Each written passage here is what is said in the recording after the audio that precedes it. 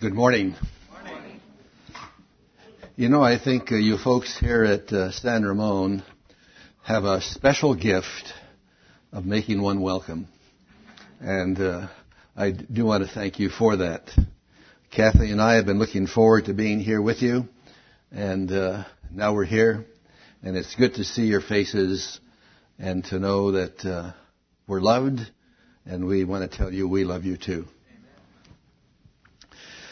I want to begin a two-part series today that I've entitled Getting Back to the Basics. Every now and then as I read the newspapers, I come across an article which stresses the basics. You know, they say, well, we need to get back to reading, writing, and arithmetic. And the need becomes so very, very obvious when we note that so many young people are graduating without knowing really how to read, nor how to do a simple math problem. And when we turn to the sports page, we often read of football coaches stressing tackling and blocking, and the need to get back to the basics, getting back to the fundamentals. And so it is in the Christian life. There are certain basics that we need to review from time to time if we are to develop as spiritual Christians.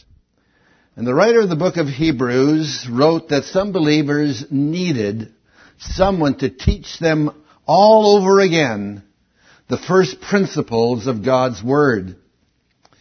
It seems like we really never get away from the basics. And the basic that I would like to talk about today and in 2 weeks is the practice of prayer. A very important basic. And if you have your Bibles, would you turn please to Luke's Gospel. And Luke, incidentally, as you may know, is the prayer gospel. There's more said about prayer in the Gospel of Luke than the other three Gospels put together. Luke's Gospel, chapter 18.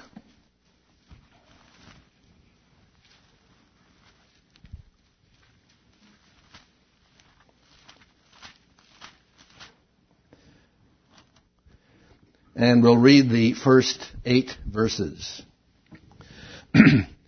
Now, Jesus was telling them a parable to show that at all times they ought to pray and not to lose heart. Saying, in a certain city there was a judge who did not fear God and did not respect man. There was a widow in that city, and she kept coming to him saying, give me legal protection from my opponent. For a while he was unwilling, but afterward he said to himself, even though I don't fear God, nor respect man, yet because this widow bothers me, I will give her legal protection, otherwise by continually coming she will wear me out. And the Lord said, hear what the unrighteous judge said. Now, will not God bring about justice for his elect who cry to him day and night? And will he delay long over them? I tell you that he will bring about justice for them quickly. However, when the Son of Man comes, will he find faith on the earth? In December of 1968, quite a while ago, Newsweek ran a feature article entitled, Can Modern Man Pray? And the article concluded that most could not. Christianity Today, December of 1979, published the results of a poll taken jointly with the Gallup organization and reported that prayer and prayer groups are especially successful in only about 1% of the churches. 1%. Eugene Peterson, in his book, Working the Angles, states that most ministers either don't pray or pray very little. And I think he said that about 5% of ministers pray. That's people who stand behind a pulpit like this. They don't pray. Then there's the story of 6-year-old Kathy, whose mother asked, "Did you say your prayers tonight?" And Kathy quickly responded, "Nope." And mother said, "And why not?" And Kathy said, "Well, I told God everything this morning, and He's still busy with that." So,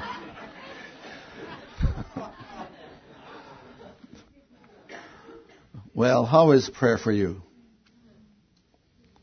Prayer is something that we all agree is good. We can't get along without it. Prayer is our lifeline. A person should never neglect praying. We all agree with those statements. But does prayer come easy for you? Or do you struggle with praying? Is prayer one of those things we do at church, we do at weddings, we do at funerals, and we do at baby dedications, and that's about it? How many have gotten drowsy during prayer time?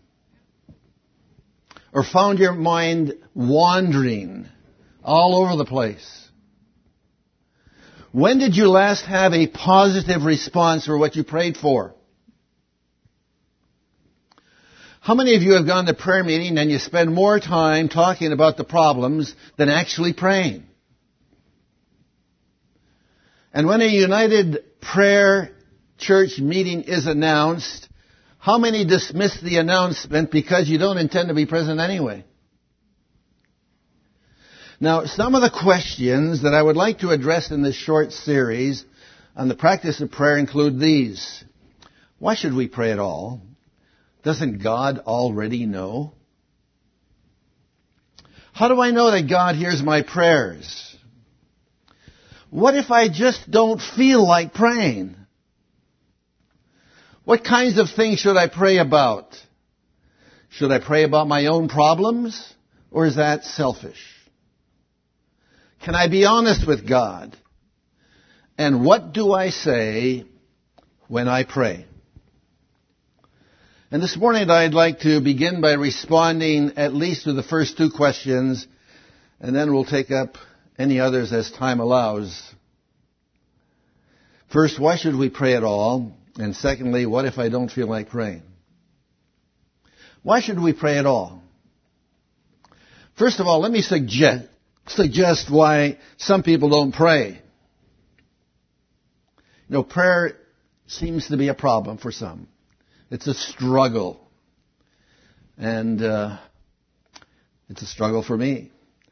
Though Kathy and I usually have, we always have, a time of prayer every morning for an hour and a half, sometimes two.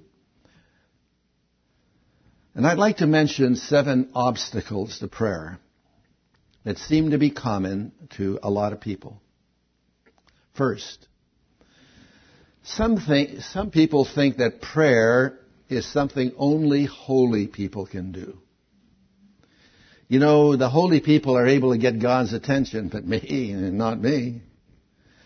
So they say this is a job for the clergy, for the missionaries, and older women. You know, they pray. So they're the ones that get God's attention and have their prayers answered. Secondly, some think prayer is like singing the Star-Spangled Banner at the beginning of a sporting event. You can't start the game until the song has been sung. And prayer is what you always do at the beginning of a church service, right? Before you eat, before you go to bed. And so once prayer has been offered, then you can begin. And I can hear at a football game as the Star-Spangled Banner is sung, and then you hear the refrain, play ball. You know, we've gotten prayer over with, now we can get on with the real stuff. Thirdly, some say prayer is a weak substitute for work. You shouldn't be dumping on God when we ought to be doing something ourselves. And there's a saying in the American world, God helps those who help themselves. You heard that one? You know it's not true. Some say we need to work harder and perhaps a little longer and then get on with it. Fourthly, for some therapy and therapy groups have become a substitute for prayer. Why pray when we have skilled counselors to help us through the many problems that we have? You know, take it to the counselor, take it to the therapy group. Fifthly, for others, there's the hobbies, the interests that are more important than going to a prayer meeting, that they have concluded that to pray is to be bored, and it's a waste of time. So they don't come. Sixthly, some people say prayer cannot change the will of God, so why pray? And besides that, God already knows what we need, so why pray? And lastly, some people feel that God has now answered their prayers in the past, has not answered their prayers in the past, because God is too busy handling the bigger matters of life. So why does He bother with my trivia? Now, I don't know whether any of these obstacles are a problem for you. But prayer, I know, is linked to a life of faith. V. Raymond Edman, the former president of Wheaton College, wrote, "To walk by faith is to face an unending succession of giants, like the Jordan River and Jericho." They were giants. They were impossible obstacles. And the 7 obstacles I just mentioned are like giants that stand in the way of our entering into a higher plane in the Christian life because they discourage prayer. They belittle prayer. They reflect disbelief in the God who asks us to pray. Now, despite these obstacles, the Bible still presents prayer as an urgent matter. And it gives us a number of reasons why we ought to pray. And I'm going to mention 3 reasons for praying. I'm sure there are more. And would you reread with me Luke 18, verse 1? A very pivotal verse. Luke 18, verse 1. Now he was telling them a parable to show that at all times they ought to pray and not to lose heart. Another translation says men ought always to pray and not to faint. The alternative to not praying is fainting. The alternative to not praying is becoming weak. The alternative to not praying is to become ineffective. The alternative to not praying is to not see God at work.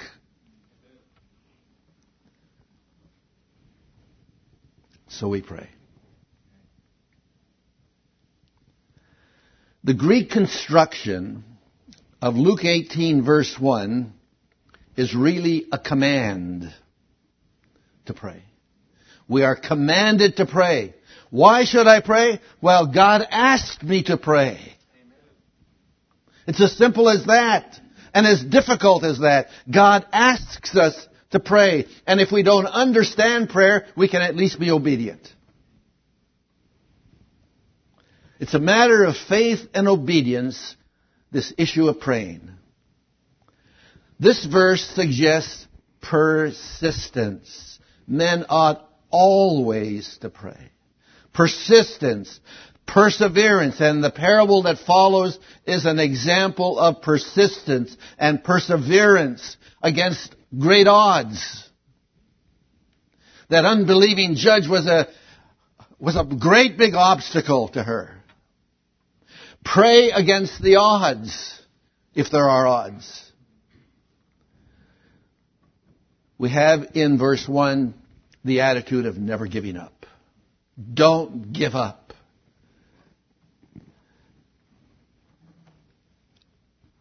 I felt that the Lord was confirming that I should indeed speak on this subject this morning, because in our reading, Kathy and I use a little book that arranges a number of Bible passages according to a certain subject.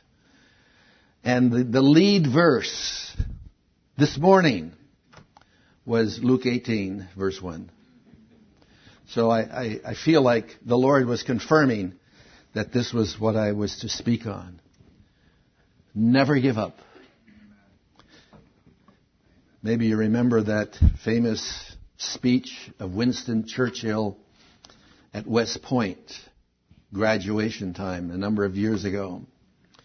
He stood behind the podium, looked at the cadets, and then said, "Never give up." And he sat down. That was his message.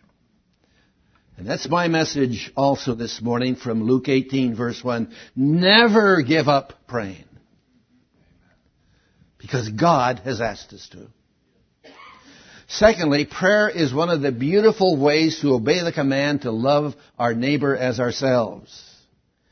The purest love we understand is given with no expectation of return.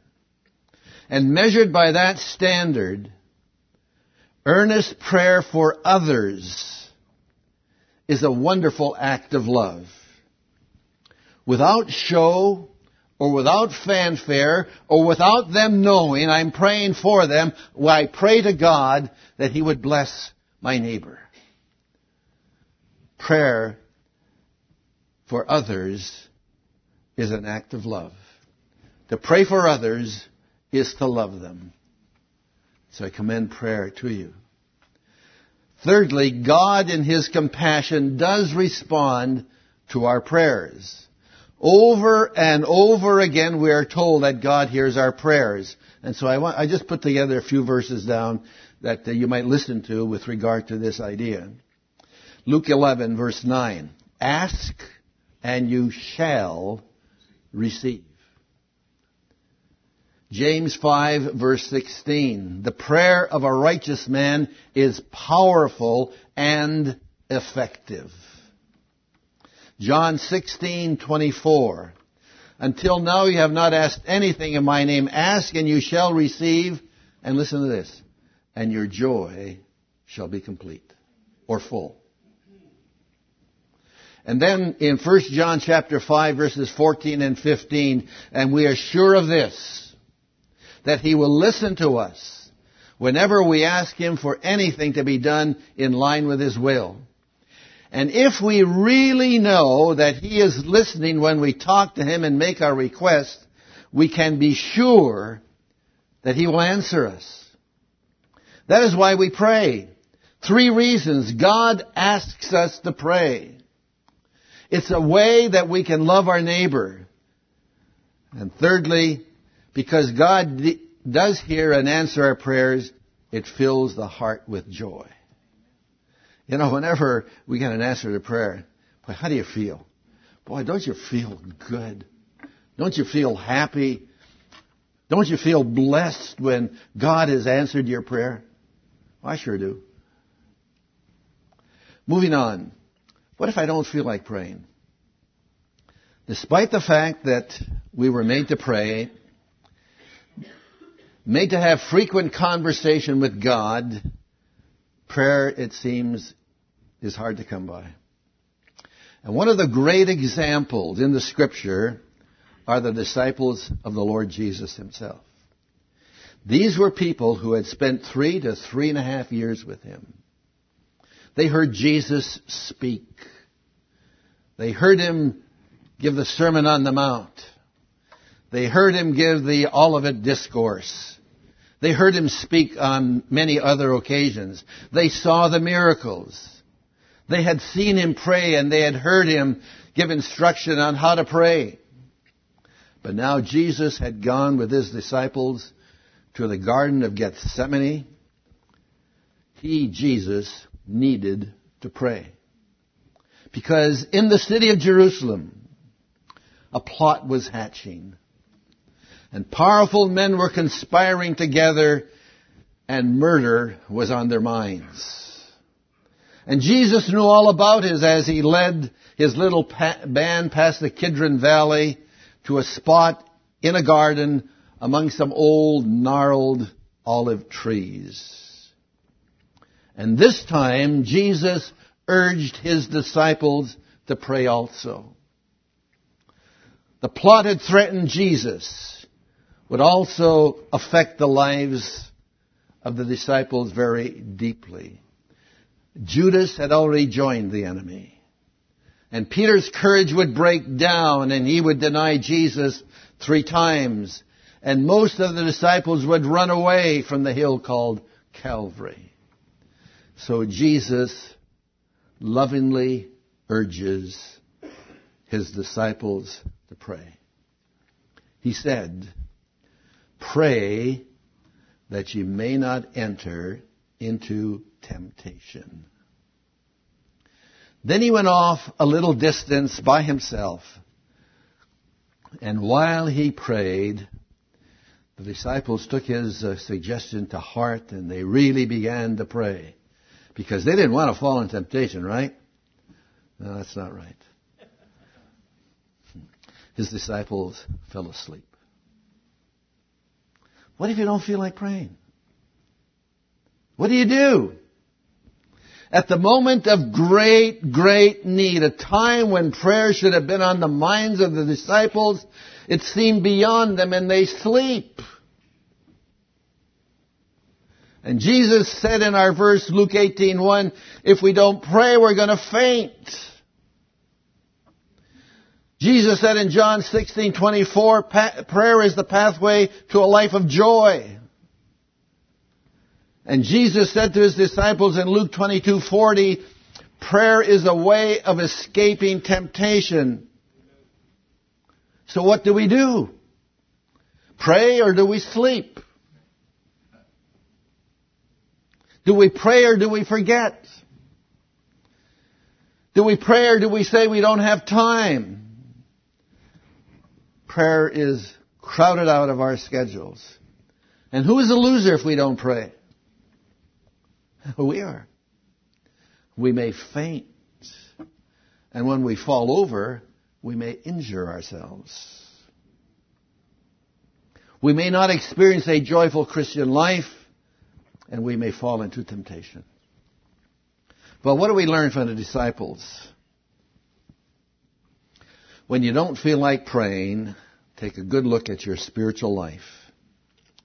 It may be worse than you would like to believe. For us as the disciples, prayer may come more easily when we have been successful. You know, it's kind of nice to tell Jesus, well, you know, I really had a good time of witnessing to so-and-so.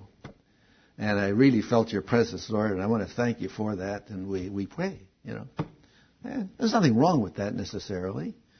But it's easier to pray, it seems, when we have some success, or we perceive to have had some success. We feel good about ourselves, and we enjoy talking with God. But when we feel anxious, almost helpless, as the disciples did, we hardly know how to pray. And our sense of failure crowds our desire to pray. And like a little child who avoids her father's look when she has done something wrong, we avoid God and withdraw into sleep. When it comes to prayer, feeling is not the most important thing.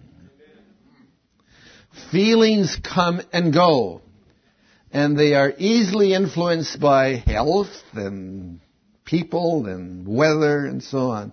And prayer is too important to be put at the mercy of our feelings. What if I don't feel like praying? Well, plenty of God's people have felt that way, and I'd like to say, don't worry about it, pray anyway. Even if you don't feel like it. Pray particularly that you may resist temptation. including the temptation not to pray. The purpose of prayer is to maintain our relationship with God, not merely to express our feelings. That's why prayer is so important. Its purpose is not to ventilate our feelings, but to celebrate our fellowship with God. And Jesus tells his disciples very gently, rise and pray that you may not enter into temptation. Let's summarize. We have talked primarily about three things. First, why we should pray at all. Because God asks us to pray. It's a way to love our neighbor. And because God does hear and answer our prayers and places a joy within our soul. If I don't feel like praying, well, we are the losers if we don't pray. We faint. We miss out on a joyful Christian life, and we fail to overcome temptation. Pray even if you don't feel like it. In 2 weeks, I want to cover a lot more ground. What kind of things should I pray about? Can I be completely honest with God? And what do I say when I pray? And I included that one because a number of years ago, I had a men's Bible class. And some of these men came to saving faith in Christ, and they said to me, Hugo, I've never prayed.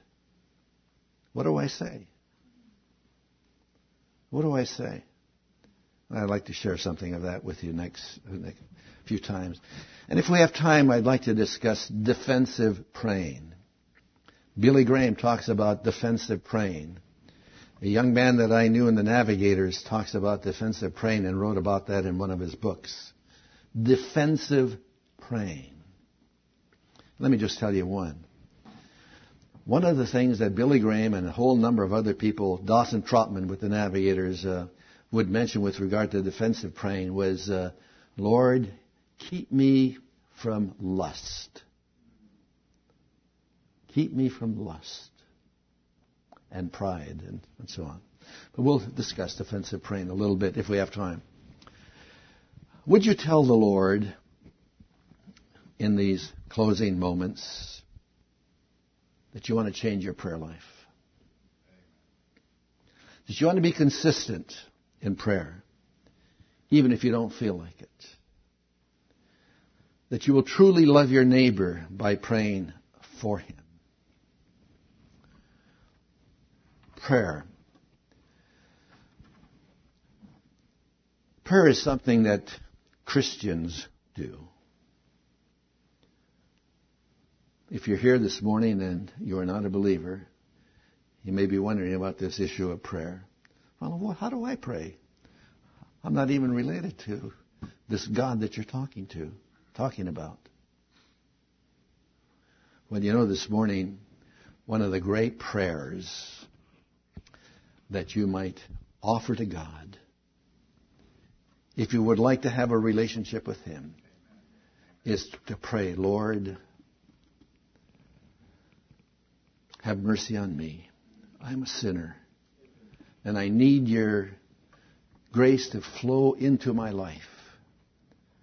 I need the forgiveness of sins, and I want to come into your family.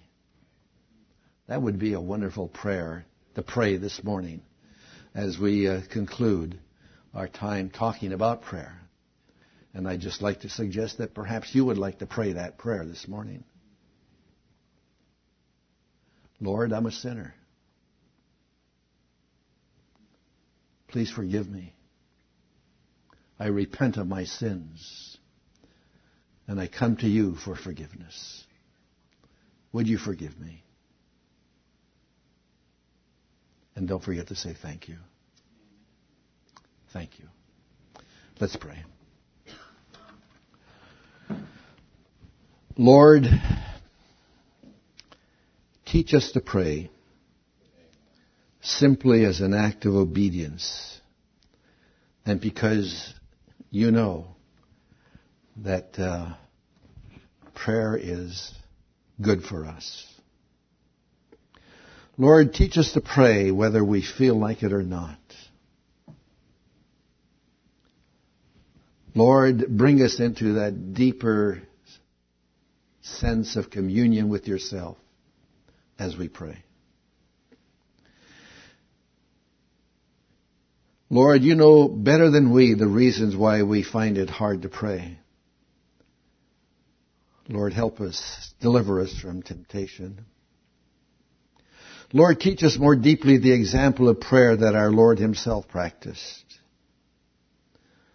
Lord, we want to discover more deeply your fatherhood in this matter of prayer.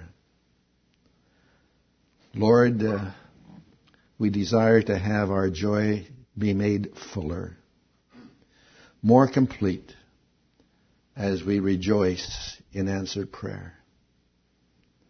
And Father, I'd like to pray for those who may not know you in this congregation this morning. May they have the courage to come forward following the conclusion. Father, pray for this fellowship of your people. Would you bless the dear saints here? We pray these things in the name of the Lord Jesus. Amen.